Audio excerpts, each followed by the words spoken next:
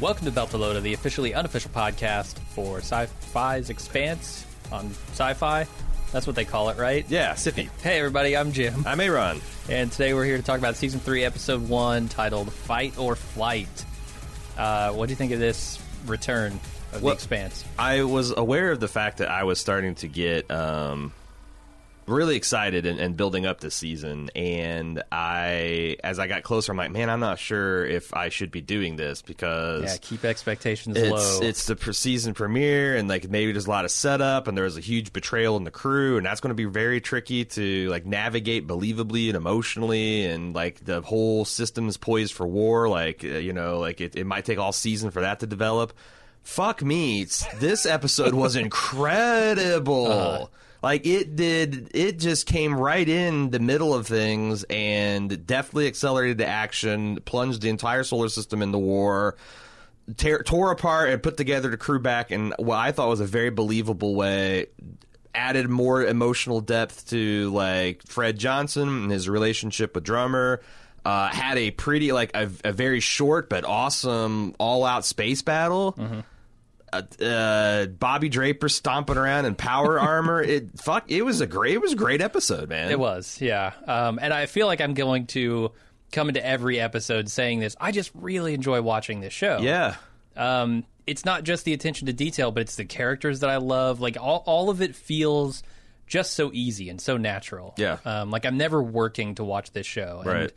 That's a kind of a rarity nowadays, especially coming off, some of the other shows we've covered. Mm-hmm. Those are harder to watch. This one just feels so good. Yeah, yeah. So get used to me saying, hey, this was a great episode. I will tell you if I don't like it, but chances are. I was also because, the thing is, this show is not getting the audience it deserves. Yeah. I got to think from Sci-Fi's perspective, and I don't know, maybe leaving it on Amazon is doing good things for them, or having it on the Sci-Fi app is, like, there's more, I'm sure there's more stats that I'm not aware of, but, if you just look at the raw numbers, it's kind of and I was worried that, like, maybe they would, like, start trying to decrease the budget, because the Expanse is on that shaky line where the effects work is really, really good, and sometimes, like, the dodgy stuff stands out more than others. But I'm like, maybe this show would still work, like, with Doctor Who levels of budget or something. And I'm like, The temptation to do that must be very strong. But if anything, I feel like they just keep plowing money into it. So, that's the way to go. Like, I keep. Maybe this is the season where people will be like, no, really, if you have any affection for science fiction at all, you should watch this goddamn show. Yeah, absolutely.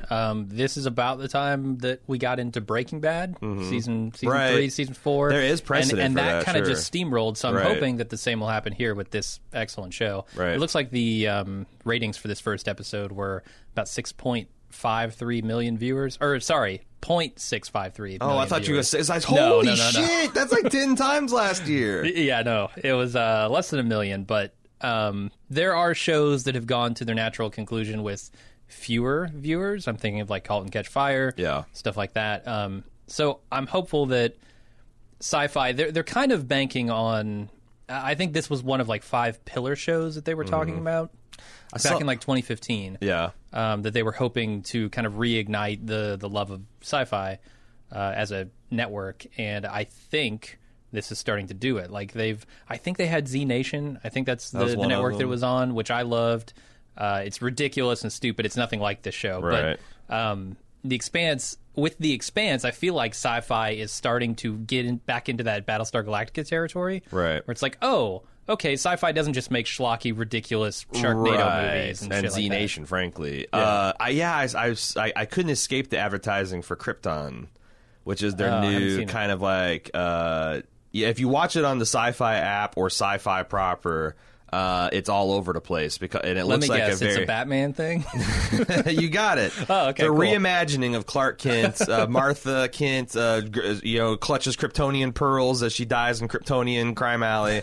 But no, it looks like a very big budget depiction of, like, essentially Superman on Krypton, or like the backstory of Superman.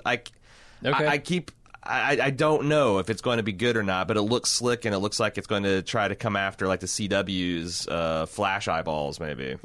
Supergirl eyeballs. And it's smart to keep, building these things and casting wider genre nets. I would like to see Sci-Fi's return to glory. That'd be nice. Yeah. Our normal division of labor is you come up with the recap, I come up with the feedback. However, we've kind of inverted one of the staples of like I am the non-book reader and you are the book reader, and I'm seeing people fairly freely use book spoilers in the feedback, which why wouldn't they? Sure. We said we're representing, so like I think maybe we want to flip those responsibilities going forward. I do feedback, you do the outline. Yeah. Recap. Yeah, just so that way preserve my book reader virginity, and allow you guys to speculate in the spoiler section maybe if you guys want. Here's the thing about the books. From what I understand from listening to the Churn podcast, where they have the writers on pretty regularly, this week they were talking about how there are some fundamental things from the books that they're going to change. Yeah, which has me sort of nervous, but also I have a lot of faith in the writers here. They've produced a series of 7 books, which are critically acclaimed. I've read 3 of them. I thought they were outstanding. They've produced a TV series now, 2 seasons of which have been excellent. So I have a lot of faith in these writers to not pull like a Walking Dead, where they do this change up of the plot and they start mixing and matching, pairing different people off, killing different people, and it just turns to shit. Yeah. Here I have a little more faith that will work because of the writing pedigree. I'm glad you mentioned The Walking Dead, because I don't know nearly as much about the situation as you do. So I'm going to play devil's advocate and say Robert Kirkman wrote a very well-regarded comic book series that was considered genre-defining and very interesting, genre-defying even, and he was an executive producer of The Walking Dead, and yet the Kirkman remixes largely contributed to destroying The Walking Dead. Why? So are the 2 authors actually showrunners, or are they just EPs? Because from what I understand, they are like in the writers. The Coens are also executive producers of Fargo, the TV series, and have zero involvement other than, I guess it's cool for you guys to stomp around in a sandbox. Right. Just essentially borrowing the license from them. Yeah. No, from what I understand, the writers, the 2 writers who are James S.A. Corey, are heavily involved in the writing room when they're coming up with this stuff. So that's why I have a lot more faith. Like, you have the original creator who I have a lot of trust, and frankly, there's a lot of evidence saying they're great writers. Right.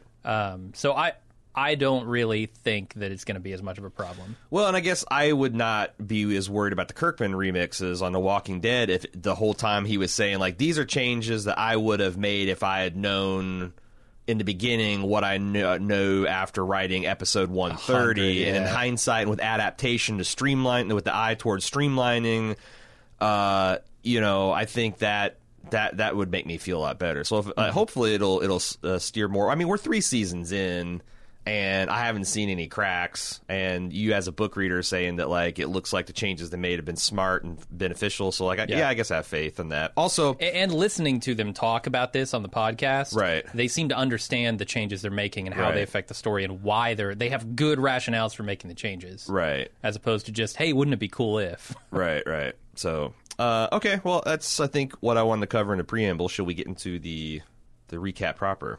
Yeah, let's do it. All right, we open with what wait, are we switching on the fly right now? To what? Oh, shit. Yeah. I was ready. Wait a second. I don't have any emails ready to go. I mean, that's the hilarious thing about is I essentially come up with a full fucking recap that I just provide color commentary for. So, yes, please. Okay, lead the at recap. least for this episode, for this final episode, lead the recap. All right. So we zoom out from the dismantled Arbogast at Venus to Earth, Mars, the Belt, and finally Ganymede, with radio broadcasts at each location. And at Venus, it's talking about the experts having trained their sensors on Venus after the incident. Earth says, hey, the UNN has deployed their ships in a defensive pattern. Essentially, at Mars, it claims that the Martians are ready if Earth brings war. And it seems to be business as usual in the Belt, I think. And then there's this huge raging battle that's going on at Ganymede. Right. Which is pretty intense. And I thought actually looked really awesome. Oh, yeah. Like, we only get 10 seconds of it, but what we see is just what you want to see out of this kind of ship combat. Yeah, it was a really great way, this opening animation, to catch us up on where we are. Like, what is the state of essentially the universe here, right? For all we care. I thought it was really, really effective. Yeah, and I'm like, there's a lot of questions I have about this kind of warfare. Like, it seems with the fragility of the ships, like there is this, it's like all these ships are essentially paper kites that are loaded with flamethrowers that shoot omnidirectional. So it seems like maybe one of the things that will constrain the universe, and this is me speculating, is the fact that war is just horrifically expensive. Yeah. Like, you throw 30 ships against 29 ships and one ship will walk away from that. It's not like in an Earth battle where someone gets, you know, some superiority and then there's a tactical retreat and you only lost 10% on both sides. And, like, it's just going to be very decisive, brutal battles. And then the other thing is, if you achieve space supremacy, the other planet is fucked because you can drop shit from orbit just kinetically, like drop a 50-pound barrel out the airlock, and it's going to hit the ground somewhere and hurt. Drop, I don't know, an asteroid maybe. Right? Yeah, like once one side achieves that space superiority, and they kind of like they talk about the total victory nature of these stakes, where like if Mars wins, then there's Earth becomes a colony of Mars, not the other way around. I thought that's really cool. Yeah, it's interesting because you're right. In a scenario like that, I think that the tools would turn more political, right? Like what Avasarala and Ehrenreich are doing. Like there, you play this public game of perception. Right. You can't really blockade Mars, can you? Right. Like, they're an Earth colony. Yeah. What are we doing here? But, some people will have different opinions. Yeah, and I'm wondering if also, because this reminds me of the start of World War I, where a lot of people had a lot of ideas about how battle would look in a new mechanized, but you had the French riding horses into battles against sabers, tanks, and you had the Germans with their 100-meter long cannons and iron-plated battleships, and I wonder if there'll be a change to where, the ships are tougher and maybe less lethal. So you'll have more conventional kind of naval-style battles. I don't know. It'll be interesting to see, because correct me if I'm wrong, there hasn't been a giant space battle. I mean, this is probably the biggest one we've seen. But I'm talking about like in the history of the solar system, like Earth and Mars never went to all-out war. Like Mars declared its independence, and it was like more of a political coup. But there certainly wasn't a battle on this stage. And that was interesting because Earth's got the numerical superiority, but Mars has got the qualitative advantage. Yeah. All right, so we go to Ehrenreich convincing the Secretary General to officially declare war on Mars. Yeah, I don't know. So this is interesting. Apparently, they're talking like they're gonna keep Sean Doyle around for a while because he's doing such a good job as an actor. And I think this is one of the scenes where he's really great. Yeah. And later on, he has a scene that's even better, in my opinion. But I'm usually a little wary of this because it does fundamentally change things in the story. But then I look at Breaking Bad, where they kept Jesse around far longer than they ever intended. There, you didn't have source material to screw up, so it was a little different. But here, I like this actor. I'm curious what they're going to do with him, because this is like a total change up from the books. He's almost like a kind of a throwaway character. Interesting. In a lot of ways. Yeah, I'm wondering, because there's a lot of ways you can expand things without necessarily ruining a plot, if just to add depth and shading and detail. Yeah. So you arrive at the same destination, but it's a richer, more meaningful voyage. And I think the battle between him and Avasarala is so fascinating. Yeah, and it doesn't seem like it's over. No. Just when it seemed like Christian was going to win, although I don't know that it would be proper to describe them as adversaries until the end of last season. Yeah. Where she certainly had a dominating political situation over him. He just that quickly turns the tables and keeps the tables turned. She's going to have to play defense for a while maybe. But I think that's fascinating. And the fact that he's using large doses of truth to conceal these lies, these bald-faced, terrible lies, and how the Secretary General, it's like, he's correct to say this is my moment and my call to make, but then, when your advisors are giving you bad information and, Like, it's a bunch of truisms. Like, this will be the moment where you forge your legacy. Yeah, but that cuts both ways, because it could be the point where you become fucking Abraham Lincoln or Martin Luther King, or could be the moment where you become Joseph Stalin or Adolf Hitler. Right. So which you still have to make the right choice. Right. It's not... Yeah, making the choice is the easy fucking part. Right. So signing the papers. But it's, you know, like, that's got to be the shitty part of being a politician. At some point, you just got to, like, okay, trust your gut, trust your advisors, and in this case, trusting your advisors is gonna lead you down a bad path. Yeah, especially when you're the guy who is going to break the peace here, right? Or the tenuous grasp on peace that they've had for hundreds of years. The stakes are so high. It's not like, well, if you do this thing, our GDP will decrease 5% over the next 10 years. It's like, you do this thing, and Mars will have us by the balls, and there's nothing we can ever do to get out of that situation. Like, if Earth loses this conflict... Oh, sure, yeah. And also Mars, every day we wait, Mars gets stronger and stronger. Right. Like, I mean, this is the fear that always fucks with humanity. Like, oh, shit. The only thing worse than our assholes running things is the other guy's assholes, because who even knows? And they even play, like, there's, like, these themes that work. They're wheels within wheels where... Like, you see the crew, the Rocinante, making this decision of microcosm. Like, okay, let's go with Johnson because he's the devil we know. Yeah. And we have some leverage over him versus trusting. That's why I think it works so well and is so endlessly fascinating to watch. Speaking of the crew of the Rocinante, they're cleaning up the mess caused by the proto-being. That's what I'm going to call it. I don't... The proto-manicule. Proto-manicule? Manicule. I'm just like, he's like Proto-Man. I was going to say Proto-Man, but then that's a little too Mega Man-y. I'm going to go with Proto-Being, which includes blasting the residual proto-molecule to atomic dust. He's got this little handheld... It looks like a handheld engine on the back of the ship. Yeah. That he's just running over all this blue goo. Prax is haunted by this Proto-Being. He's seeing it in his daydreams. Alex tries to convince Amos not to break up the family by leaving the ship, but Amos has been thoroughly disillusioned by Naomi's betrayal, and Holden goes out and removes the ship's name to conceal their identity. Man, there's so much to say about this, because there's the other reason I love the show is, like, during the scene, I'm like, there's no fucking way these guys with flamethrowers are going to get a visual scan and completely decontaminate the ship. But I guess, oh well, I'll have to assume that this goes to plan. Nah. 20 minutes later, the show's like, got you, Aaron. So I thought that was really cool. Also, you're right. The stuff with Amos is excellent, and they've really painted his character as this guy who just subletted his consciousness or his conscious out to someone he trusted or thought had a better handle, and now he's starting to become like his own man and makes his own decisions. This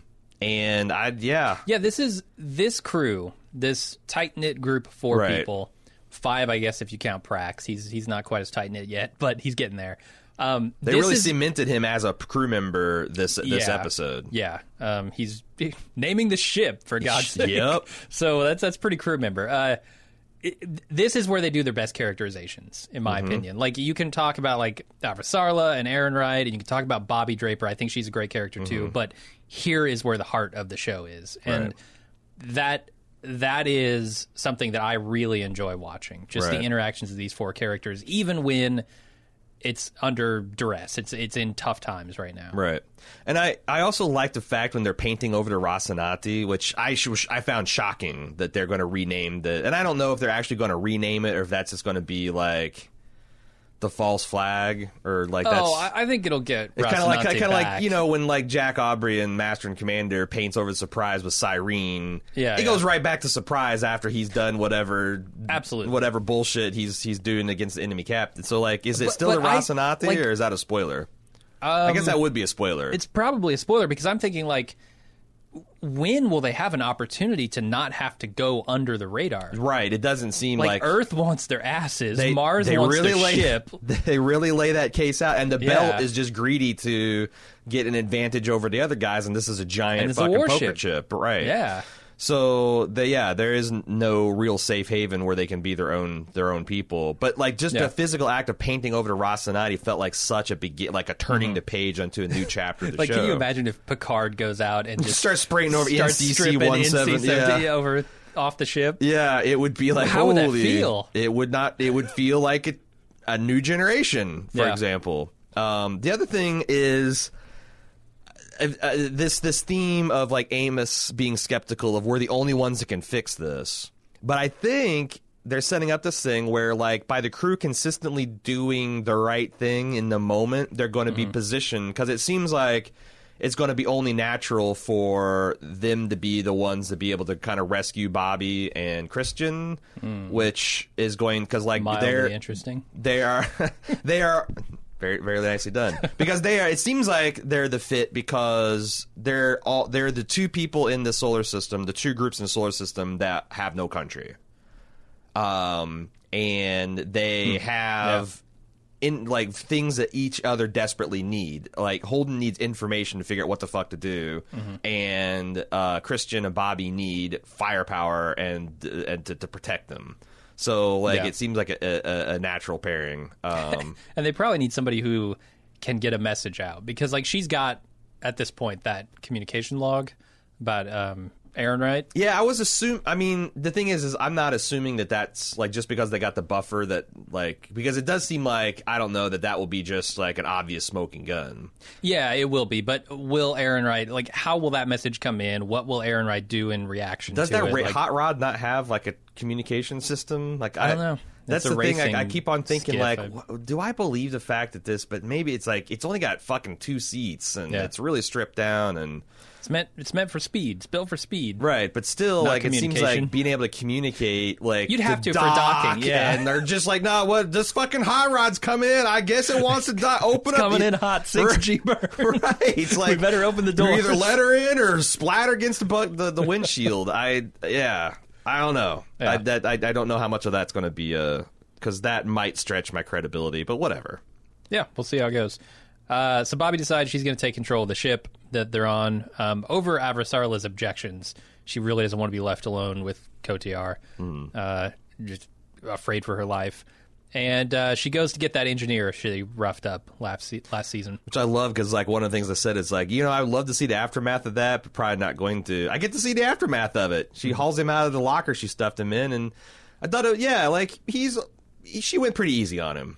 I thought so. Yeah. Like, Bobby's not the type that's just going to, like, ruthlessly kick your ass and break your bones if she doesn't have to. Sure. But she did slap him around a bit. I can't remember if we saw this last season, but mag hands. Mm-hmm. Did we see that last season? Because I don't know why, but it didn't occur to me that she might have magnets in her hands. Yeah. Like I feel like a combat suit would have to have those built into it. Yeah, it was awesome. Like, she just sticks her hands on the door and opens it up like a piece of cake. Her stomping around in the power armor doing cool shit, and like things I like the fact that she's got retro jets to... I mean, I saw her doing a bunch of cool stuff in the very beginning of season 2. That was a long time ago. Like her jumping down that huge elevator shaft and Master Chiefing it up was cool. It really was. So we go back over to the Rocinante, or... I guess the penis contorter. I'm not buying that this story about the Pines having to die. This guy just wanted a stupid name on the ship. Yeah, I thought penis contorter. Get out of here. The penis contortionist. Yeah, like that's what it's like. It's Pinus, sure, but also when she asked him for the new name, I thought sure he's going to go with May. Yeah. That seems the obvious one. Yeah, but he went with the penis contorter. Well, he's in a different headspace. He's starting to come to terms with this idea that he may never know what happened to May.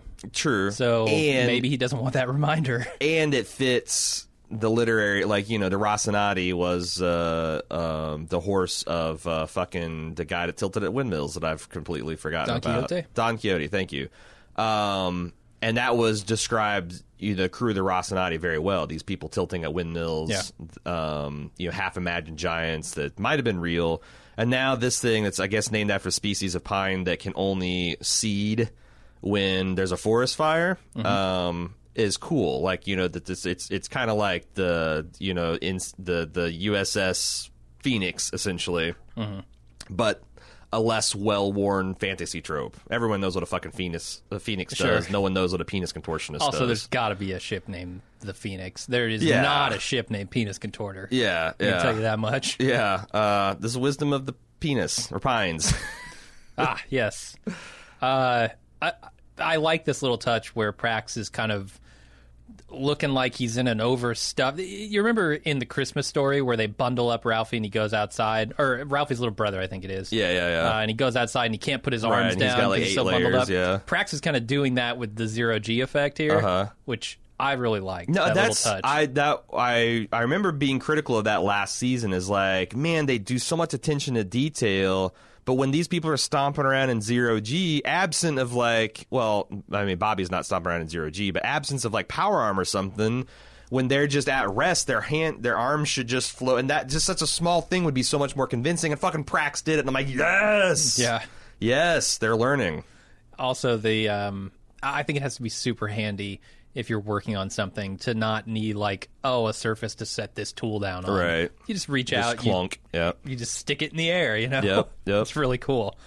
So we go over to Fred, who sends a message to Anderson Dawes telling him, "Hey, I got the proto-molecule, and we should work together for the good of the belt."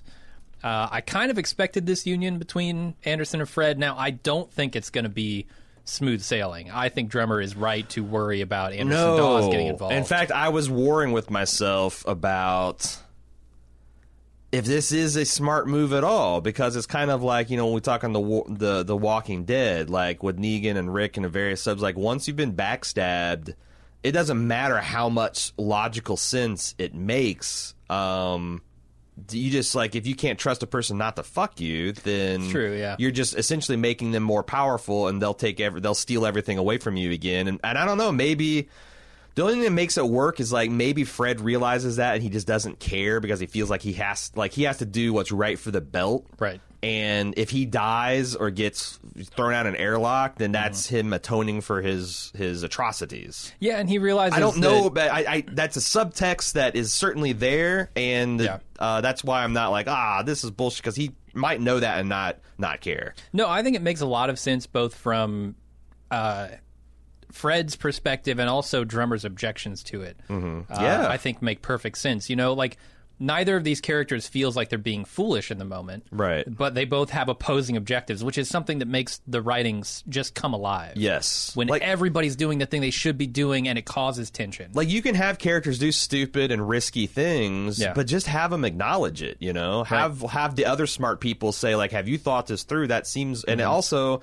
they serve as proxy for the viewers, because the viewers, for sure, if they're smart, are going to be asking these questions, so just might as well address them on the show. Yeah. And it excites me because I know that there's going to be a lot of power jockeying here between Fred and Anderson. Right. And I can't wait to see that. Jared Harris is so good.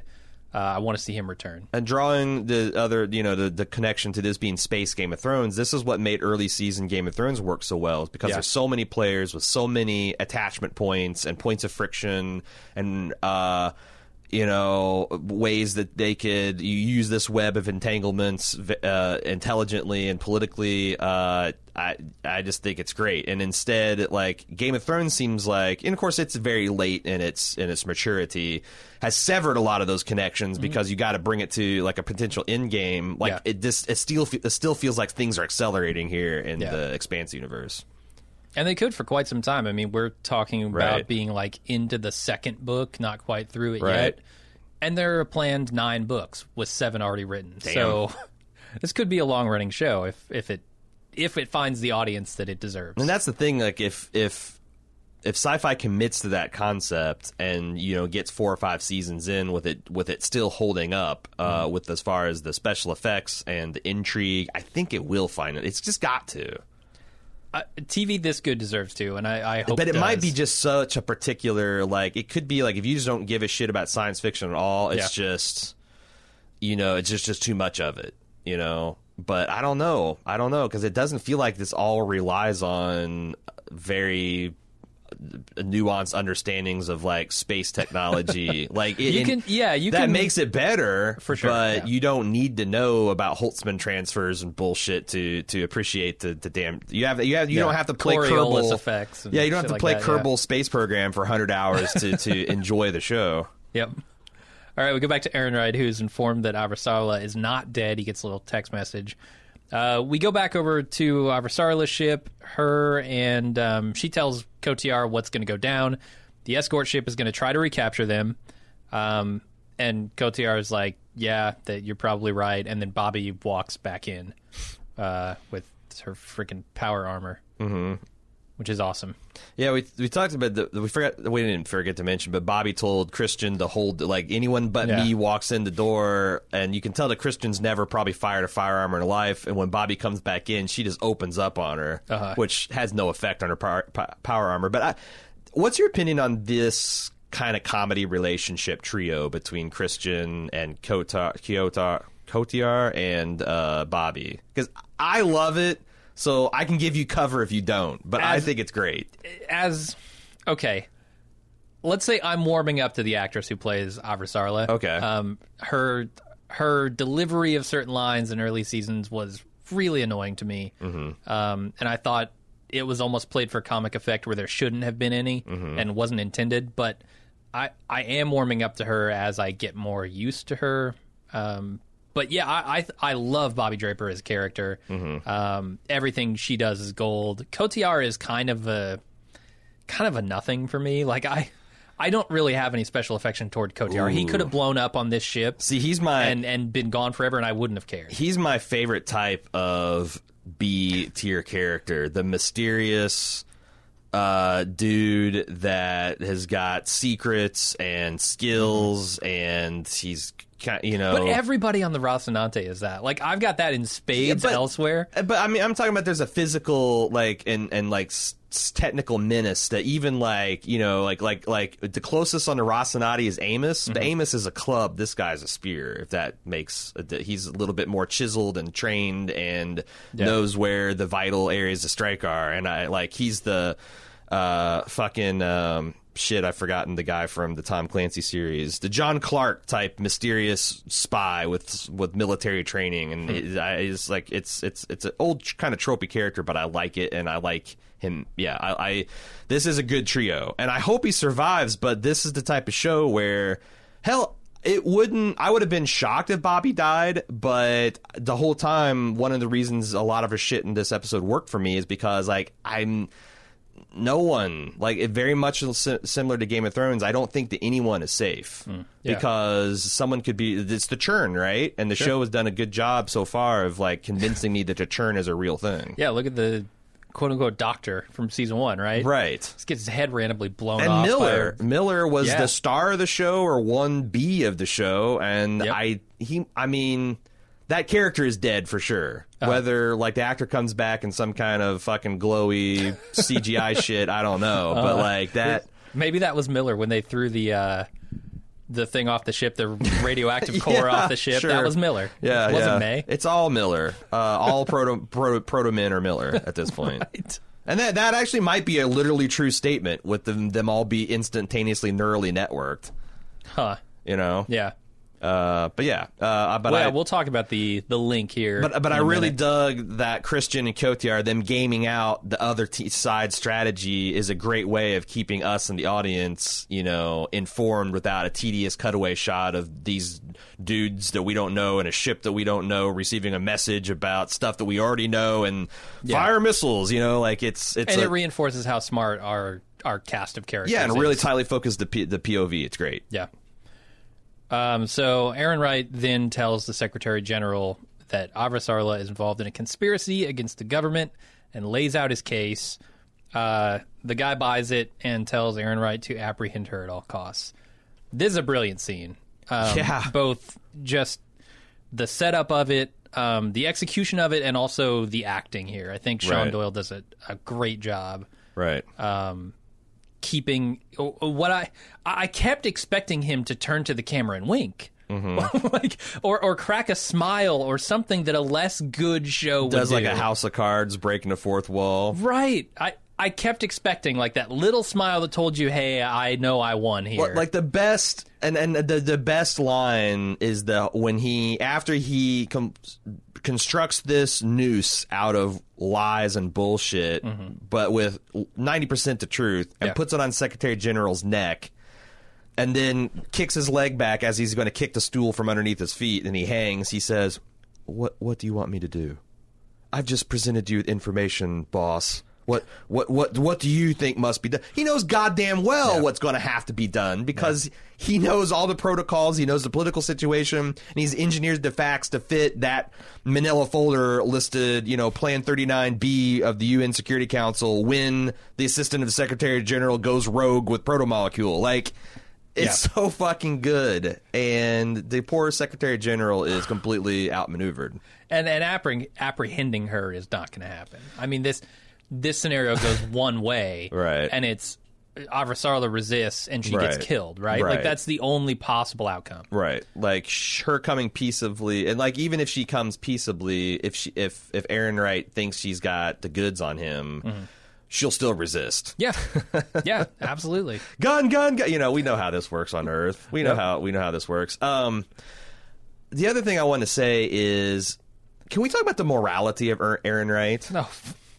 Because here's the thing, like, I want to... What morality? Well, but I think he's right that, like, he does view Christian as his mother, but this mother she fanatically tortures people she considers terrorists. Sure. And she has taught this man that Earth always has to come first. Mm-hmm. And she has... Everything that he has been raised to do is leading him to make these decisions. Now, I'm not saying that he's a good guy or I marvel his real politic. I'm just saying that I kind of feel sorry because he's just doing the things that he wouldn't even be able to be doing what he's doing if it wasn't for Christian essentially setting up a shadow government with the UN where she's the boss. Mm-hmm. Like, she subverted these democratic institutions to protect Earth, and then when she wouldn't go the one step further that this guy thinks she needs to go, he betrays her in service of what he thinks Earth needs. And, like, I think, again, I deplore the ethics and morality, but only because I'm an outside observer. Inside this thing, you could see that Christian has just kind of betrayed her ideals. They're shitty ideals, but she's betrayed them. Well, here's the difference to me. I always feel like I understand what Christian is working toward. Mm-hmm. And it always seems to be on the side of protecting humanity and keeping things from going over the edge. Whereas I don't know exactly what motivates Aaron Wright. I can't tell if it's simply power. I can't tell if the things that he says he's doing for the good of Earth and the good of humanity are actually for the good of humanity. Because I could just as easily see him getting a hold of this protomolecule and using it for his own ends for nefarious purposes. I just don't know. I don't have a good ethical compass on this guy. Well, and that's the thing is, like, part of it is because we don't have his full POV. Yeah. So, like, where we do have Christians and we see her make decisions along the way, we just see he's kind of like this more of a blank slate. Which is good. I think that's what that character needs. Right. Right. But that's why I don't want to say, hey, I think he's possibly doing the right thing here, because I just don't know what's driving him. I think he's absolutely doing the wrong thing, but for understandable reasons. Gotcha. Yeah. Like, for like even Christian is just not like, I don't know, she is kind of outraged he's being a shit weasel. She said something about, fusing his balls to a plate or something. I don't know. Bobby cut her off. But yeah, no, I just want to talk about the fact that he is not a mustache twirling villain, essentially. Oh yeah. Even though, again, he's essentially a dictator, but so was Christian. That's all I'm saying. Okay. We go over to Fred showing Drummer the protomolecule sample that he's attained. She's pissed when he says that he told Dawes about it. That's kind of the whole scene here. Yeah, and like, which sets up better stuff later. Her doing those inverted sit-rips sit-ups, not sit-reps, sit-ups, slowly ripping her stomach wound open. Yeah. Like, it's a great way to show, like, how fucking angry she is, and also, like, just how tough she is as well. Yeah. I liked it. And yeah, you're right. This just efficiently sets up the confrontation we'll get to here in a minute. Yeah. The Churn, I do recommend listening to the Churn. It's Sci-Fi's official Expanse podcast. They were talking about how they were fretting over, oh man, how are we going to rig this thing up so that she can do these sit-ups, these crunches? She just does them. And she was like, I could just fucking do this. I could just do it. Is that cool? And yeah, she just does them. Nice. So we go over to Naomi approaching Alex and Amos, trying to convince them to go to Tycho. Perhaps her most compelling argument is that they'll never have to see her face again. And when she leaves, we see residual protomolecule that has gone unnoticed inside the ship.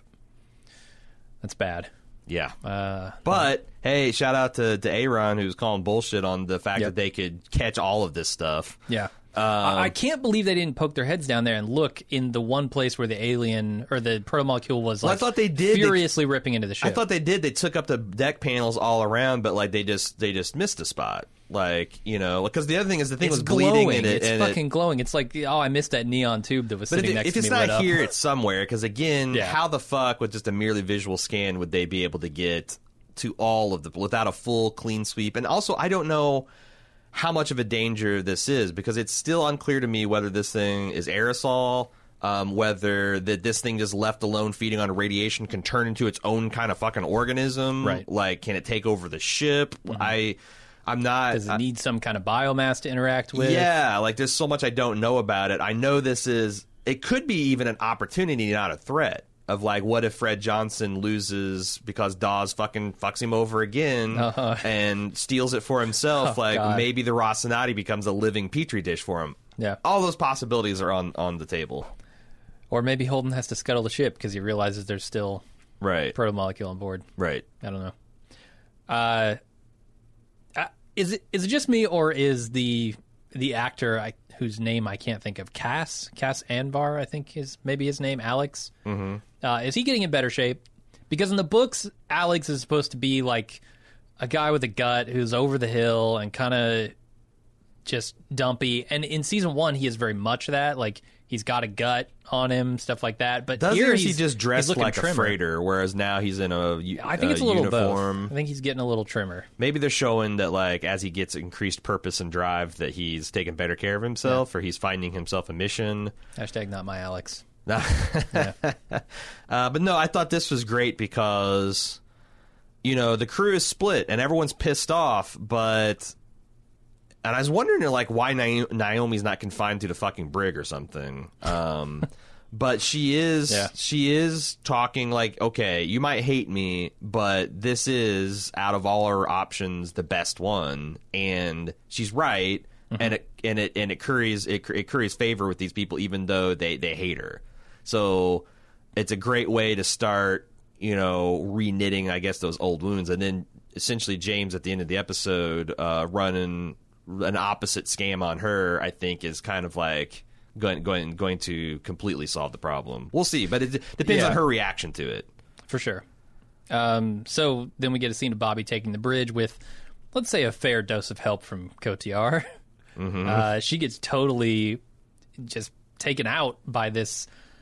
We don't even see what it is, but it electrocutes her suit and kind of just shuts it down momentarily. Yeah, it's like she stepped through an EMP field or something. Yeah. But I thought it was... I don't need to explain the technology. I absolutely believe it exists. Yeah. And let Cotillard be badass, even though he's half the Cotillard he should be. Mm-hmm.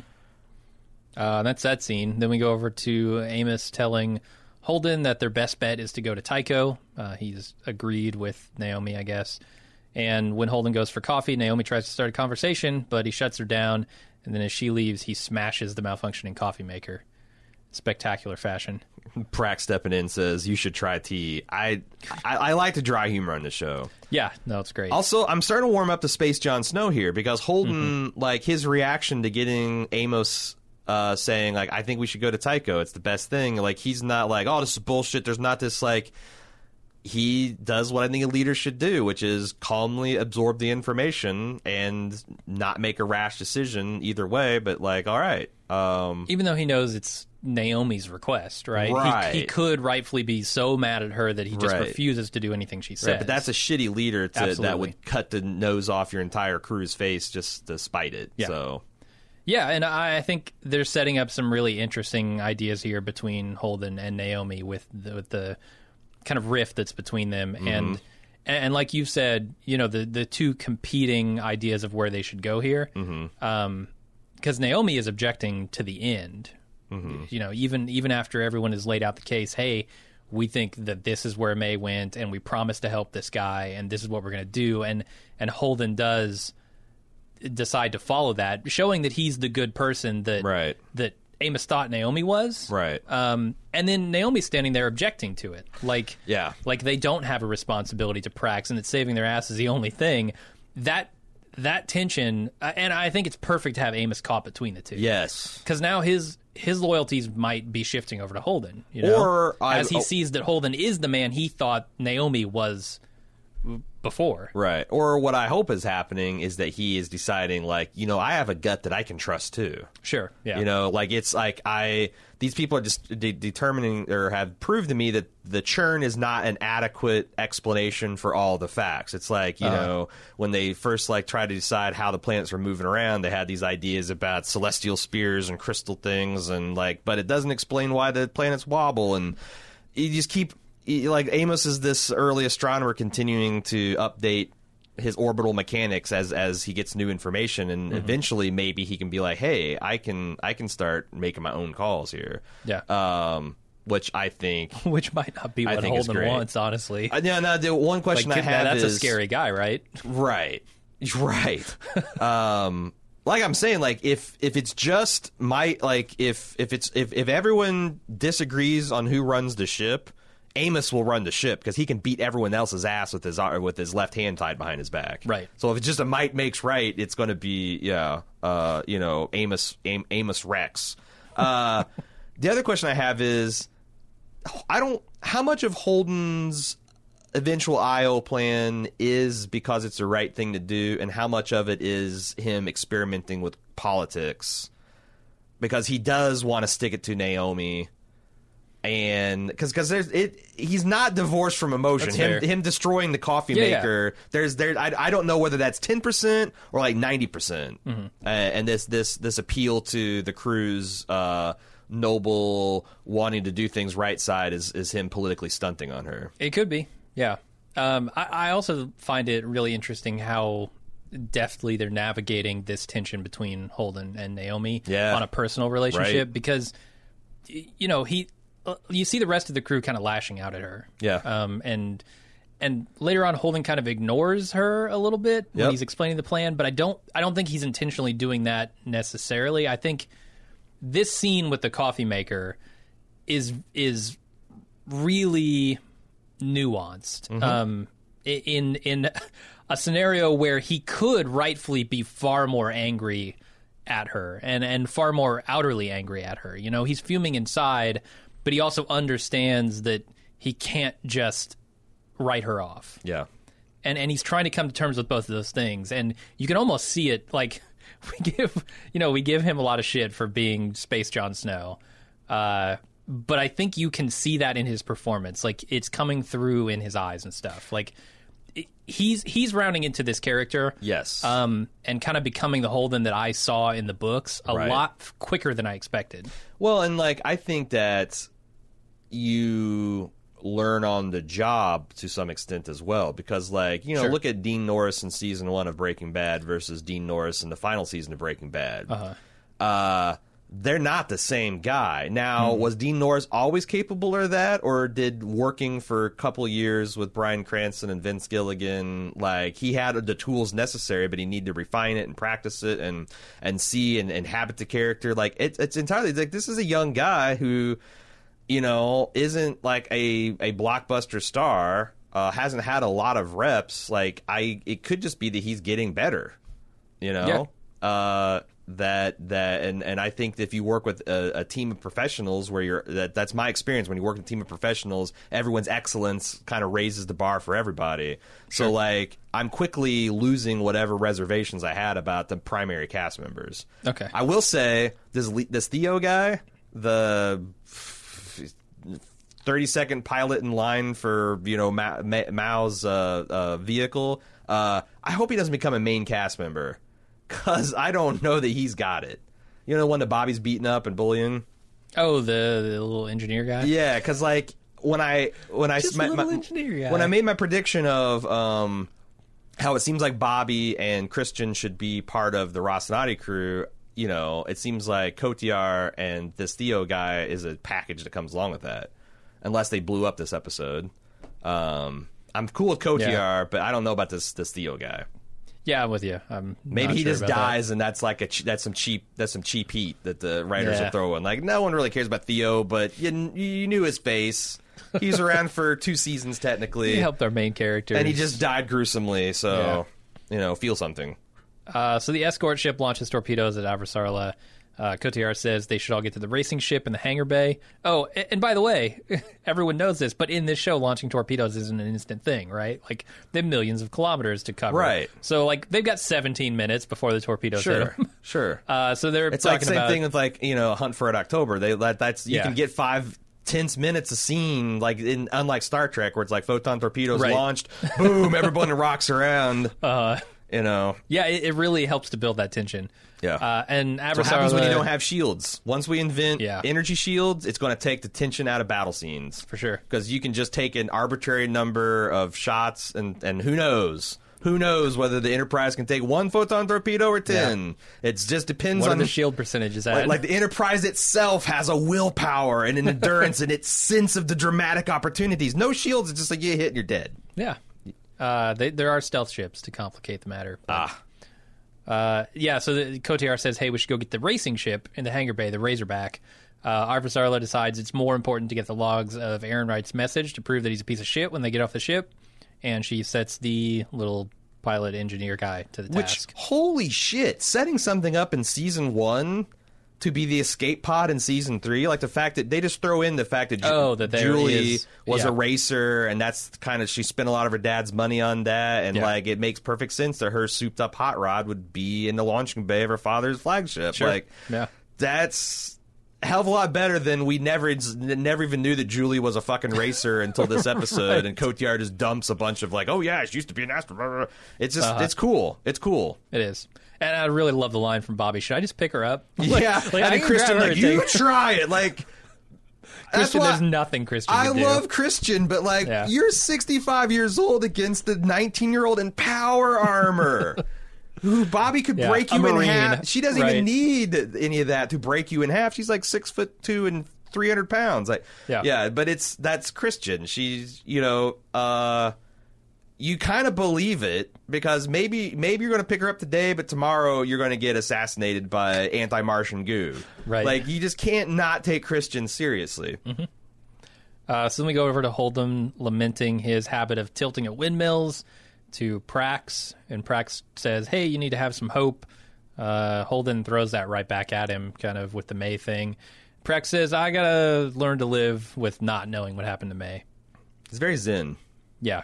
I mean, it almost feels like a false sense of zen to me, though, because like this character was so focused on that thing, and I don't know what it is that changed his mind in the seeing this proto-molecule being up close.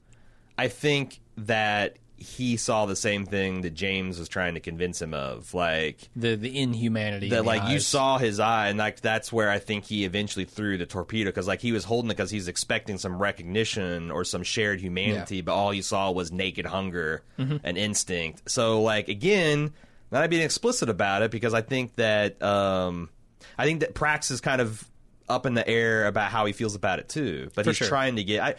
And when I say zen, it's like, I think it's his botany thing, because when we're first introduced to him, he's got like this angelic smile on his face as he's dealing with his green things growing on this inhospitable rock, and he's like, they talk about how he's always got like this botany kind of quip or analogy. I think it comes from his, you know, just his general outlook on life. That's it's a lifetime of getting this, and now he's trying to get back there, but. I mean, he's going to get quicker. He's going to be quicker to achieve a balance than like a guy like Amos, who never even tried. Yeah, you know, he's a toddler learning to slam dunk a basketball. Right. Where this guy's a monk who, you know, lost his daughter. Yeah, he's got the tools to get back where he needs to be. I think it's hilarious when Holden says, "You really like botany metaphors, don't you?" Right. Because especially. Okay, Holden, right back in your face. You really like Don Quixote references, don't you? You fuck. Yeah. Come on, get a new bag of tricks, man. So then we go on to Joss Whedon wrote in that show. There had been a long back and forth about who's got the bigger reference for. Yep. So the engineer guy gets the communications log module from the ship, and Bobby escorts him to the hangar bay. Kotyar says Bobby will fly Avasarala out when they realize that it's only a 2-seater ship, but the door is locked, which kind of puts that off. Bobby tells them stay put, and she runs off to do something. And there's also this really quick shot where she looks at her wrist that, in retrospect, is blaring like alarm symbols at her. And like when I rewatched this, like they had that little scene where, like, kind of Bobby knows that she's going on a suicide mission, but she's a soldier and she's got an objective, and that's what she's going to do. Or that it very likely could be a suicide mission. Like, she's not sure she has enough juice to get there. Right. And I, as watching again, it would not have shocked me for Bobby to die. I mean, no, it would have genuinely shocked me, but in the way that, like, the show would do. Yeah. At some point, they're going to probably do the Game of Thrones thing where you boil down to an essential list where, like, maybe one will die a season, but I feel right now chop Holden's head off. Yeah, right. Just gets caught in an airlock door. It just pops right off. While they're playing the Reigns of Castamere. but like they're not there yet, and even then, like, it's always possible. Sure. But I also love, like, again, I love Christian, but her, like, you've done your planet a great service, and Kotyar's like, yeah. She says that to everyone. Like, I fucking love that shit, man. These three have this just very funny, ironic, and foul-mouthed, easygoing way about them that I'm a sucker for. Speaking of loving things, this next scene is maybe the best of the episode, in my opinion. Right. Where Alex sends a message to his family on Mars saying that he loves them, but not as much as he loves being in space. Essentially making a difference, doing something he feels is important on a larger scale. Yeah. Just a phenomenal performance. Yeah. From the dude playing Alex. I don't know what else to say about this scene. Like, it's both tragic and also honest in a way that feels really good. Well, there's like I'm watching this show called Barry on HBO about. Are you watching that too? I am. Yeah. Well, there's this line where like a detective in the background is like weeping, and they're like, "What is this deal?" And they're talking about it behind his back, and they're like, "Oh, his wife just left him." And the chief of the squad is like, "Well, I called it. Like if the department wanted him to have a wife, they'd issued him one." And it does seem like there are these jobs that just like for certain type of people, they get addicted to it and get this rush beyond just like your normal job satisfaction. And I don't know that it's bad or evil, but it must suck to be their family members. For sure. And like this brutal honesty where it's like, it doesn't mean that I don't love you very much. I love this thing more. Yeah, this is my calling. Right. This is what I want to do with my life. Which is, I think, his way of maybe setting them free. Like, I love you, but I love you so much that maybe, I don't know. I don't know where it's going. It's a shitty thing to say that there's something I love more than my wife and kid. Right. But... And it comes way too late. This conversation should have happened the day they met, essentially. But Alex didn't realize what his hang-up was then. Right. But it's something that needed to be said. It's good that it was said, right? Yes. Like, that can give her and the daughter some kind of closure. It's a very painful thing to say and hear, but the thing that'd be more painful would be to continue to, like... And that's the thing. Absolutely. Is like, I've always wondered what what Alex's deal was. Because I think they've hinted it, and, like, also stuff in season 1 is a little fuzzier for me. But, like, the idea... Like, I thought this was a great way to... illuminate his character, kind of let us know what's going on in his headspace, and kind of I feel like I'm not going to wonder about his family and what their deal is now. Like, did they die? Did this go? What's the deal? Like, it's a way to definitively put that into his past, unless they want to bring it back for dramatic purposes later on. But yeah.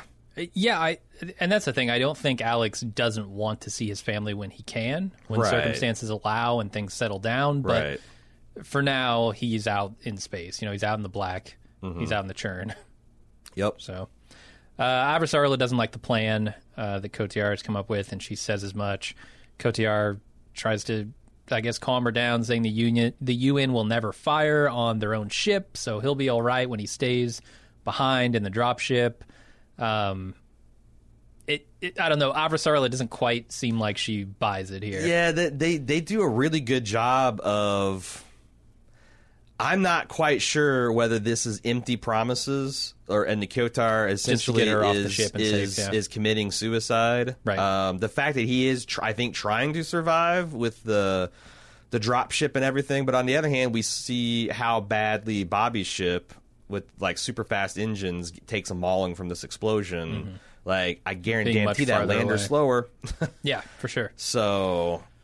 I just don't know. And there's like the scene later on where she hands him the antibiotics and says, "Don't forget," where I feel like the character herself is trying to figure out, are you committing suicide or do you have long-term plans for survival? And I think the fact that he forgot about the antibiotics suggests maybe he thinks this is going to be a suicide.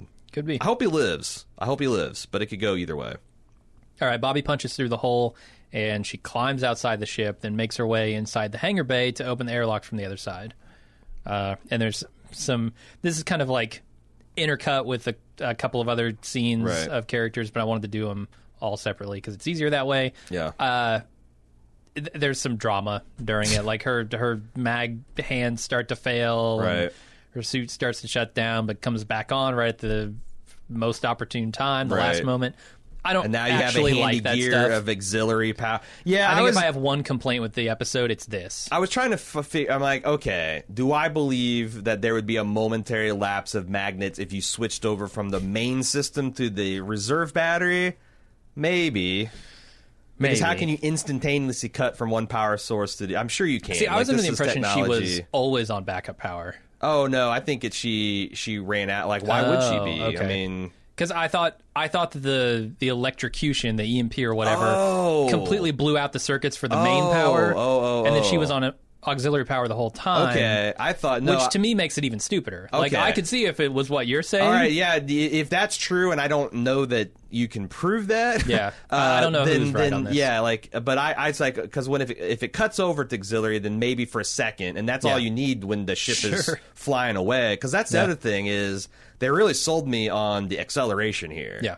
And like how she tried to like stand up and walk, and the suit's retro thrusters were firing, and she's like, I gotta fucking all. But yeah, the scene of her almost blowing off the end of the ship and selling you on the terror of that and the desperation. Yeah, I decided to believe the version that gives them the wiggle room to make it work. Okay, that's fair. Because I guess.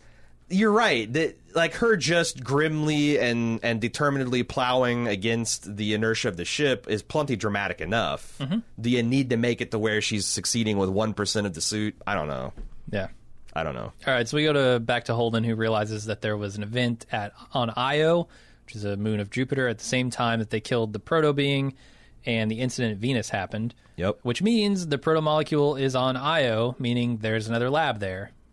He kind of deduces all of this. It's hard to... And then... I don't remember exactly what they knew about the lab in Season 2. I don't think they knew anything. It's just that he saw that the protomolecule activated at these 3 points, and that coordinates on Io, there is a station that's built by Mao. Yeah. Right. Also, Mao has a decommissioned refinery on the moon. It's all coming together to make sense. Yep. And everyone agrees, except for Naomi, that they should go to Io to find May. And here's where it's like, I don't know how much percentage of this is... Holden, like, we have to tag you back. You cannot just mutiny essentially against a democracy that is the loose democracy that is our crew, and without paying a price. But also, it's like I feel like he's like, you know, I don't give a shit. I do believe him saying I don't care about the protomolecule anymore. Mm-hmm. It's like there's no use of containing it now. And so, what is the best good we can do? And, like, I also believe that after does Io, he'd be willing to go to Tycho. But Naomi needs to swallow. Also, I think he's trying to reveal that Naomi's maybe a little too tied up in the politics for this crew. Like, she's going to have to decide, are you a fucking Belter or are you the crew or the Rocinante? Yeah. Because we're trying to do what we want to do to survive, to help, to do, you know, whatever. And if you're wanting to put your thumb on one scale, because I'm an Earther, this guy's a Martian, this guy's an Earther, this guy's a Belter. Like, if we all just become fucking loyalists, then we're not even a crew anymore. So she needs to be taught this. Yeah, and I think Holden has this desire to do the right thing above all else. That's kind of one of his character traits. And Naomi here is showing that she doesn't have that same desire, and she's not willing to follow him down that rabbit hole. And if someone in the crew isn't, he doesn't want them as crew. Yeah, and I think that's the crew's decision, too. It feels like that this is a litmus test, that they're instantly, they get it, and they're on board. And also, I don't think Naomi's position is irrational. Like, sure, yeah. Like, it's survival. The Belters are getting shit on. And by both sides, and I'm usually on the side of the little guy, and I think, if Earth and Mars would cooperate more, and be less exploitative and colonial towards the Belters, none of this might ever happen. So, she's her Belter, help the Belters out is not an irrational impulse. Totally, and I agree with that. But the thing I like about it is we have other characters doing that, and this crew here needs to be the voice of humanity, right? This needs to be the voice of good, pretty much at all times, and they can stray to the left or right of that. But I think keeping Holden on track as the good guy is ultimately good for the show. Agreed.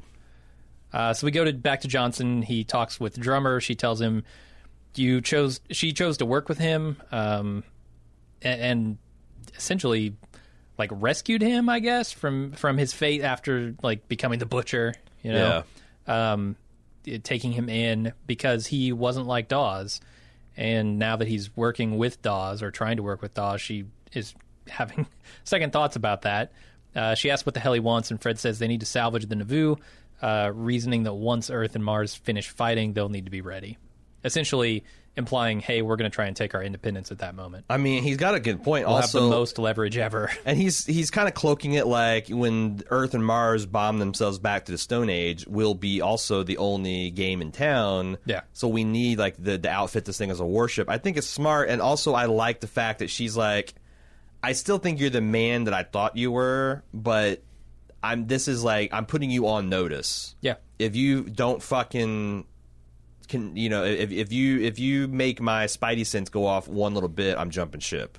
Which feels like, Fred being the military commander that's asking of his subordinates something that he knows they don't want to give, but he needs. I thought it felt really organic and natural. Yeah. And then we go over to Bobby and Avasarala taking off in the Razorback, and Kotiar and the engineer taking off in the dropship just before the torpedoes hit. I wish we talked a little bit about how much money we think, or how much we think the budget has increased for this show based on some of the things we've seen. The one thing I wish we would have seen is a little bit more effect from the high G. Like in high G, your skin deforms, and it's not just a grunting sound that you make. The actors are trying to sell it by giving themselves the double chin, and some of them do it more. I don't think Christian has any interest at making herself, the actress has any interest in making herself appear unattractive. And I wish that the digital effects guys had done that. Or get the actors in a centrifuge or something and film and did digitally. There's ways you could do it, but I don't know that every actor would be down with that. And also, I don't know about putting a 65-year-old woman in a centrifuge. Right, that's what I'm saying. But I agree. For health reasons. They sell it why Bobby's saying you got to take off those big earrings, and Kristen giving her shit about it. Do what you want, but 7Gs will tear them off your head. They tell you, but they can't. They're not quite convincingly showing it. Which is the one problem I have, and they make a big deal in the books about how hard how rough these hard burns are, specifically on Christian because she's not used to them. Right, and they got the chemical that probably is also not good to be shooting inside a grandmother. Right. And she does freak out here. I kind of like when she feels that moment of thrust and goes, "Oh no, I can barely handle this." And the juice starts hitting her. Yeah. So it was as well done as they could do, I guess, without getting crazy on the digital effects. But the whole Bobby desuiting, Iron Man-esque, the launch sequence, the explosion, the debris, all that shit was very good. I guess if I can't see Christian's skin slooping off of her skull, then I'll take the other stuff. All right. That's the end of the episode. So this is the first real podcast we've done for The Expanse. If you are just joining us, know that we are an independent podcast that we do podcasts year-round on all kinds of different shows, covering some of the best of Golden Age of television, including The Expanse now, Westworld, Game of Thrones, Fargo, Better Call Saul, Mr. Robot, a lot of that stuff is going to be coming back later this year. We're year-round. We do a bunch of first-run movies. If you like our stuff, you can get more of it and help support us making podcasts at club.baldmove.com. Coming out next week is our Let's Play of Life is Strange, the video game, Behind the Storm prequel. I think we're going to be wrapping that up. We also have extra bonus content, extra video and audio content, ad-free feeds, so you don't have to listen to us hawk the club and other things like foam mattresses and luggage and razors and protein bars and audiobooks and sex toys and... Wait, what? Okay, we haven't done that yet. Okay. Haven't done that yet. But it might be coming, and you don't want any part of it. Go to club.baldmove.com for a very small fee. You can make all that stuff go away and get lots of extra bonus Jim and Aaron content. Check it out, club.baldmove.com. All right, let's get the feedback. You can send feedback into expanse@baldmove.com, and probably in the early days, I'm pulling some stuff out of forums, too. There's always a weekly forum thread at forums.baldmove.com. Not anymore. I'm taking over. Oh. I'm taking over next week, so none of that shit's going to make it in. So the evil Jim may or may not, probably will not. Definitely will not. Definitely will not. Expanse@baldmove.com is the only way to get your feedback in. All right. Never mind. Expanse@baldmove.com. Let's get started here. Michael S. said, really excited for the new season and your full podcast. Thought I'd drop you a note while I'm listening to the preview. You mentioned the books aren't finished and there's a potential Game of Thrones syndrome, but the author is pushing out a book a year. Maybe you're just extending professional courtesy. It's actually written by two authors under a pen name. So if either one of them still wants more money, then the books will be written. If you're just extending Is that how that works? Could I continue to do podcasts even if, like, under the Bald Move name, if you decided we're done? I think it's actually better than that. You could make a case that because in our articles of incorporation, both members have to make material contributions as defined as money or time. You're my slave? Is that what you're saying? It's mutual. We're each other's slave. Like if either one of us stopped doing, you could make an argument the other one could be like, well, this guy's no longer making material contributions, kick him out. There'd be lawyers involved. It'd be ugly. It'd be a Mars Earth situation, honestly. Yeah. You might have better warships. I have more of them.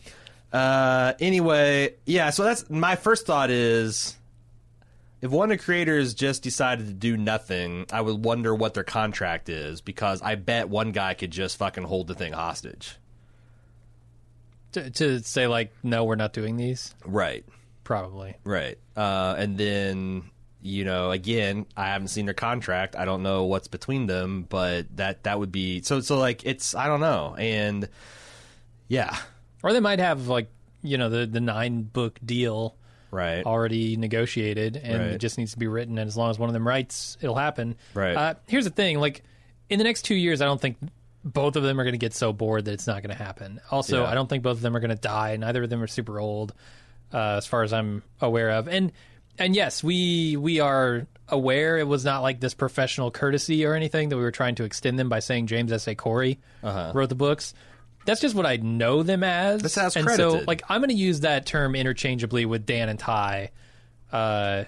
It's just going to happen. Like, it's easier to say Corey than the writing duo of Dan and Ty. Like, I'm not going to do that. So and that's the thing is, like, that's how they still choose to be credited on the books. So like I kind of default to, like, it's easy to find out the real name of actors and singers and stuff, but like I always think it's kind of weird when people are like real.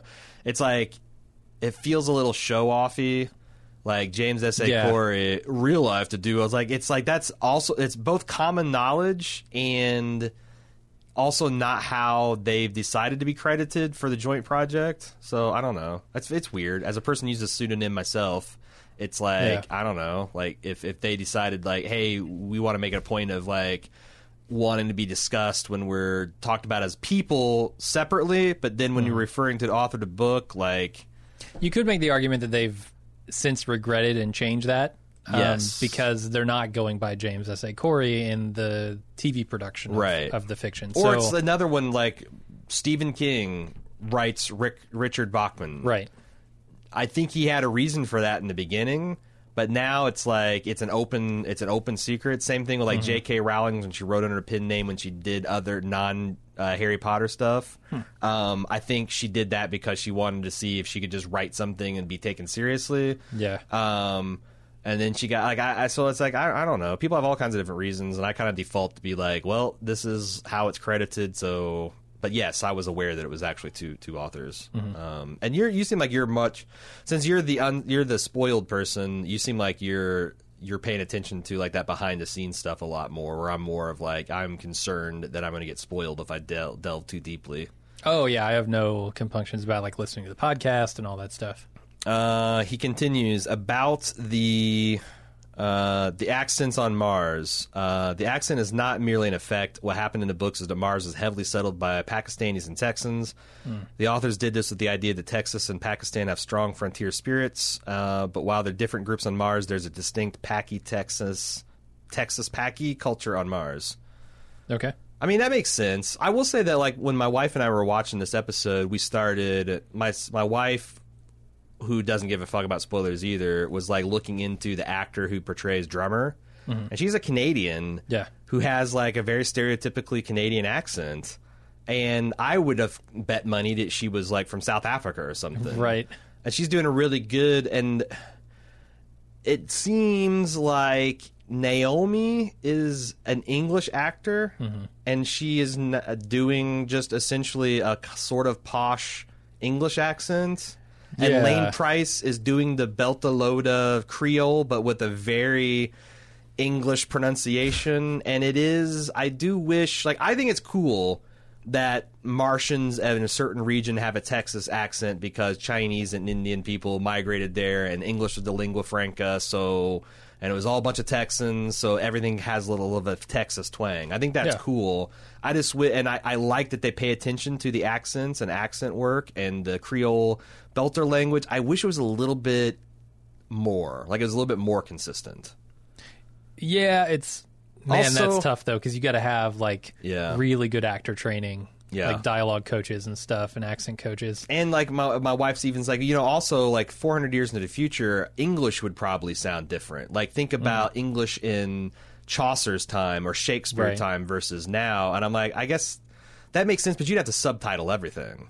Like it would be like it's like I kind of like that they don't subtitle the Belters. Right. Honestly. Right. But there's a point where like when you get to like Cloud Atlas where Tom Hanks is talking about the true behind the true. Like, it gets a little ridiculous. Yeah. So, Shaka when the walls fell. Yes. That kind of shit. Exactly. Finally, Michael says, I know you talked about Amos' character changing after talking with the amoral scientist. I have a theory that's been lightly hinted at, but during his shore leave after that, he himself may have had his morality removed. I'm not set on this. I don't remember it from the first couple of books I read, but I think it was meant to be considered.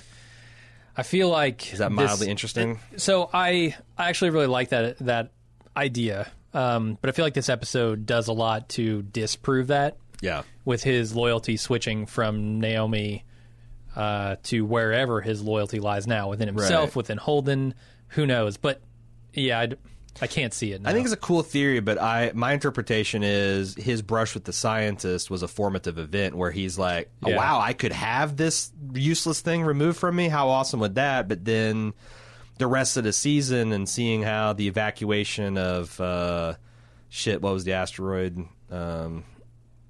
All the different things that happened with the this relief ship and choosing between Naomi and James and all that. Like I feel in this episode especially, it's more his arc is finding his own conscience and his own his own morality and ethics. I think that'd be more interesting than just even more amoral version of Amos.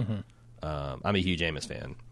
Brian S., who you may better know as Texas Sandman from the forums, just watched the season 1 episode where our heroes changed the transponder's name for the first time. It's a great contrast to how it went the second time. The first time was so chaotic and tense, they can't mess up or we explode, while this time, just no big deal. Amos continues to be just the best. I'm glad to see him be the captain of his own ship and not blindly stick by Naomi. Agreed. Loved how the whole crew basically gave Naomi the middle finger when they all decided to go to the science station for Prax. Prax may be unseating Amos as the best character for me. His botany wisdom is on point and gets me every single time. I'm also looking forward to an exciting season where Jim can pick up the mildly interesting mantle. Remember, with great power comes great responsibility. It's true. I'll try not to overuse it. Prax is a great character. I didn't like him at first. I haven't formed the connection with Prax yet that the show wants me to, I think. Right. And also I didn't like him at first because he was more, it seemed like a foil than an actual character that was interesting. And some of the material they gave him to work with, I don't know, it was the best last year, but towards the late last season and how well he seems to be meshing with the crew this year, I'm very encouraged. I like it. Warming up to him, not my favorite yet. Ben T from the UK. Firstly, I just want to say I'm really glad to see you guys doing weekly pod in a series. I value and appreciate your take on something I'm watching and getting into. Thank you very much. A couple of quick thoughts to drop. Miller, I read an article where the showrunner stated that he waited as long as possible to kill off, in quotes, Thomas James' character because he was so good on the show and a real professional. The showrunner is, in quotes, is saying his character is dead. But for me, he was my favorite character, especially when you saw him evolve. Hell yeah. Literally, got the protomolecule in and started evolving. Yep. That being said, I never really understood what his fascination was with Julie Mao. He fell in love with her. He fell in love with the story. He fell in love with her. In the books, it is, I think, handled much better. And I will have to say, actually, rewatching season 1, knowing what I know now about the thoughts in Miller's head, I'm looking for those signs. I'm starting to see them a lot more. Right. It's the same with Westworld. Like, I go back and I'm watching season 1 again, and I'm saying, oh, wow, they laid these tracks immediately. Right. And I feel like they're doing the same with Miller. I just didn't notice it in the first watch. Yeah, and I guess I always thought, chalked up to Don Quixote, that, like, this is a fool tilting at windmills and chasing on missions that weren't real. And his love, I never thought his love for Julia was real. It was all, like, you know, unrequited, one-sided puppy love. And when he found her as the proto-Julia, I felt like he didn't really know or love or care about the real Julia, and now the real Julia is gone. I don't know. To me, that's I'm fine with thinking that was all bullshit and fake. Like that's a tragic story of a broken man trying to find something that gives him comfort, and it's not even real. Yeah, and it cost him everything too. Like, right. That's the even more fucked up thing. Right, but he might have saved Earth by making that human, like, even a false human connection is still. So, like, there's a lot of different ways you could spin that, and I don't know which way they're going to, or even if it'll be a thing. But I thought it was cool, even if it was unrealistic. What is your position on Thomas Jane's character Miller being actually dead? Mildly interesting. Mildly interesting. I mean, I literally can't speculate. Like, I'm in book 3. At this point, there are 4 more books to read. I don't fucking know. I mean, I would accept his character being gone for all intents and purposes. I would accept it being there's a distinct fragment of the protomolecule that maintains a Miller quality. I would accept him and Julia forming a hive mind with the other assimilated creatures, and it becomes like a weird offshoot fragment, Borg fragment of humanity. Like, there's not a lot of possibilities. I'm like, oh no, there's no way. Yeah. When it comes to Miller and the protomolecule. Let's see. Jay Hernandez. He started the first season as Miller's partner, an actor I have a lot of affinity for throughout his career, starting with the old teenage classic series Hang Time. Where the hell is this guy? I know he got crucified back in series, but I never saw him die. I've watched the series twice now, and unless I've really had a moment where what the hell? Well, he's essentially in. He says he has a hard time saying that a character that great would be written off the show. Do you have any insight about whether he would return, Jim? From what I remember, he was like impaled and then ended up alive, and then was like in the hospital, and I think like that's around the time that Miller got fired, and so we kind of just lose track of him and everybody in Star Helix. The real problem is, in this universe, medical technology is so good that it seems like if people find you and you're still breathing and even maybe within 5-10 minutes after that, you can be healed from almost anything. Right. Fatal even radiation, at a cellular level, yeah. Radiation poisoning. Like, okay, I believe it. They got a tricorder they inject under your skin, and it filters out the radiation. Whatever. Right. So, like, to me, that says that the impulse of golden age television dramas that has taught us if you don't see a character dying, then they're probably still alive. They could do a lot with that. But on the other hand, since they can, maybe they shouldn't. Yeah, I honestly don't know. I've only rewatched the first few episodes of season 1, so also I couldn't tell you if he's in season 2. Is he a bigger name than Jonathan Banks? Probably not. Jonathan Banks is dead, right? Yeah. Like episode 1, he's not floating around in space, right? Like this show is not afraid to take established characters and because I thought, like, when I first sat down to watch, like, oh, Jonathan Banks is going to be like a captain who's losing his mind. That's a side I haven't seen him before. He's stomping around in dirt, and he's dead. He's dead minutes later. So it's possible he's just dead. Yeah, maybe. Stephen Strait, a.k.a. Space Jon Snow. I'm curious what you both think on this topic. I've watched the opening credits of this season, and I always loved the opening. Watching the opening credits, and all of a sudden, Stephen Strait appears as a producer. When did this power play come? Does Space Jon Snow have the most fierce agent in history? I can only read into this, and to quote an NFL term, that he is the face of the franchise. I don't necessarily agree with it, but what? So my thought on that is, a producer's just a credit, man. Yeah. Like, it's a courtesy extended. It's a prestige thing. It sometimes gives you more points on the front end or back end or rear end or whatever Hollywood bullshit there is. I wouldn't read too much into it. And we're living in a universe, a reality where Dean Cain is a producer of a TV show. Like, is that true? He's certainly a producer. I don't know about a TV show, but he's produced things. Like, producer can be given as a title for a lot of different reasons, like you said. Yeah. Doesn't necessarily mean that they have any more or less involvement in the show than any other actor. They just, for whatever reason, were able to negotiate it. So, yeah, maybe he does have, like, just Jeremy Piven for an agent. I don't know. Actual Jeremy Piven. Not his Piven, character in Entourage, yeah. Fernando R., better known as Fern NYC17 on the forums. I liked the first episode. Lots of things happening everywhere. Very similar to the Game of Thrones show.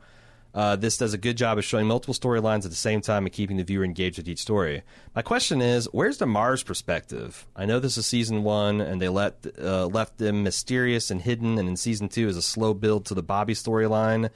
But in this episode, we see Earth's POV with the president of the UN, the Belt with Fred Johnson, and of course Christian and the Rocinante crew, but no Mars. Do you think there just wasn't enough time, or do they want to keep them mysterious, or do you agree, and would you like to see some Mars POV?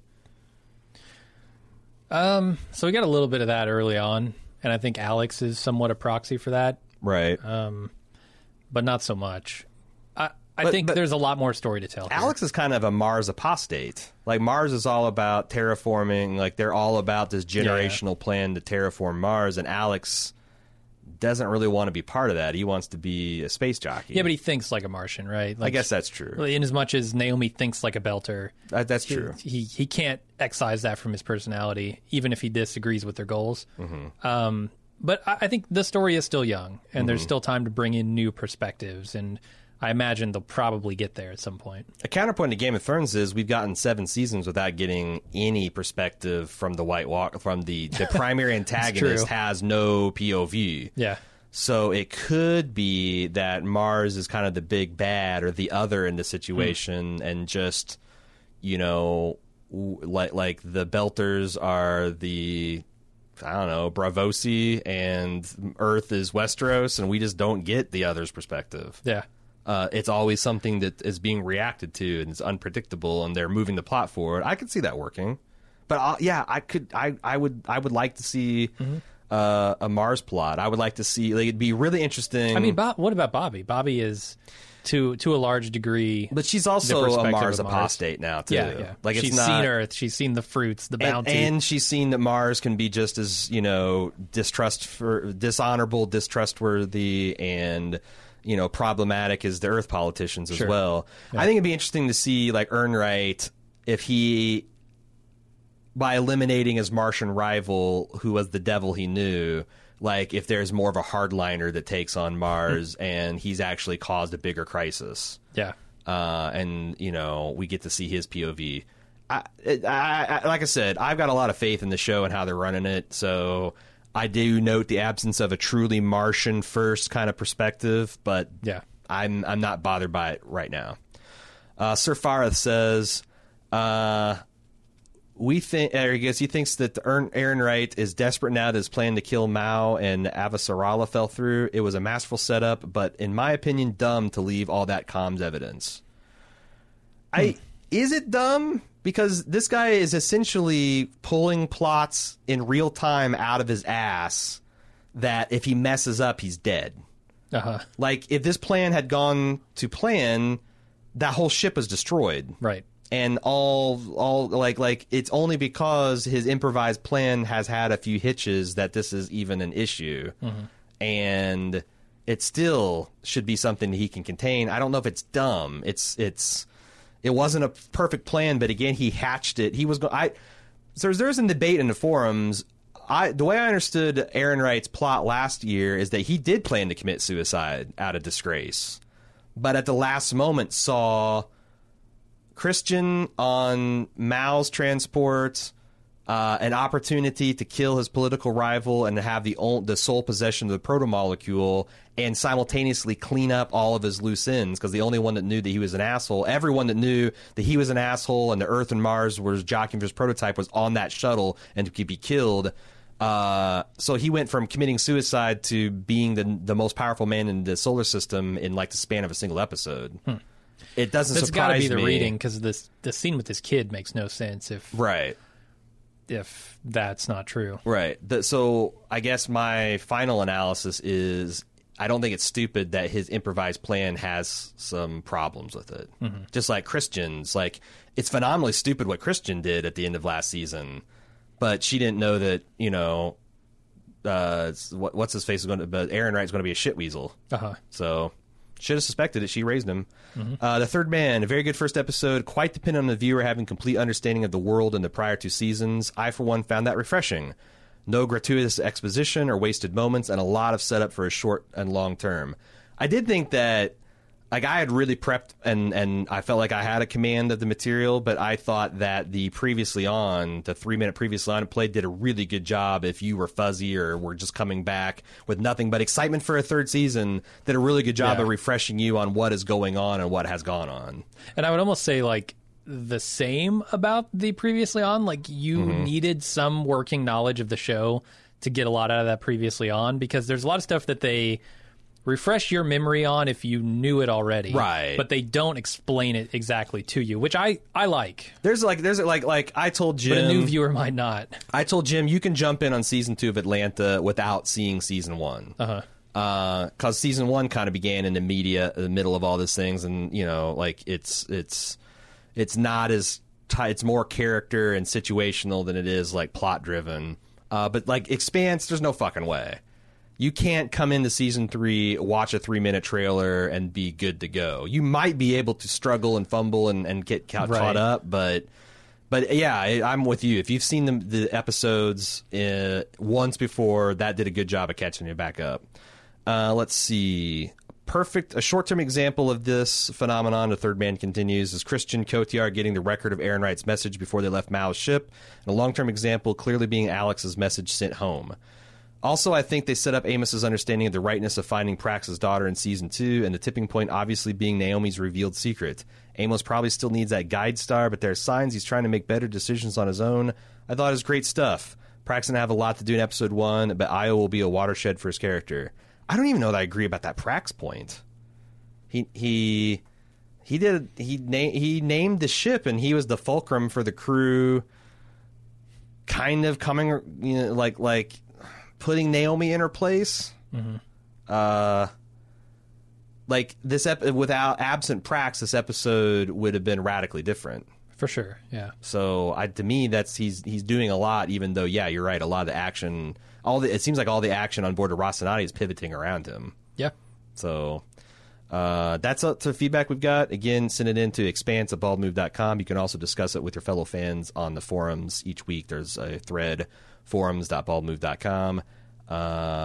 Yeah, you can also follow us on Facebook, Twitter, and Instagram @/baldmove, as the case may be.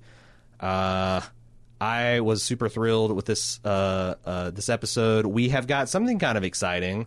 We don't usually get screeners for TV shows, but we were able to get screeners for the first 2 episodes of The Expanse, and our intention is to have next week, we're going to have our analysis of the second episode drop at the same time the actual episode of The Expanse drops. So you'll be able to hear essentially all of our takes minus feedback as soon as the episode it's going to be it drops. It's going to be ready to go, and then 2 days later we'll have a special feedback only part, a companion part of the podcast. And if we can continue to get screeners throughout the season, which we're unclear if that's going to be the case, hopefully so, we'll continue to do that throughout the season. That the primary podcast will drop with the show, and then we'll have a feedback wrap-up podcast each week on Friday. If not, we'll continue to have both parts combined on Friday, but next week for sure. Wednesday when it airs, we'll have the podcast and we'll have a feedback. Send the feedback in expanse@baldmove.com. Anything else, Jim? No, I think that's it. All right. We'll see you next week. Till then, I'm Aaron. I'm Jim. Later.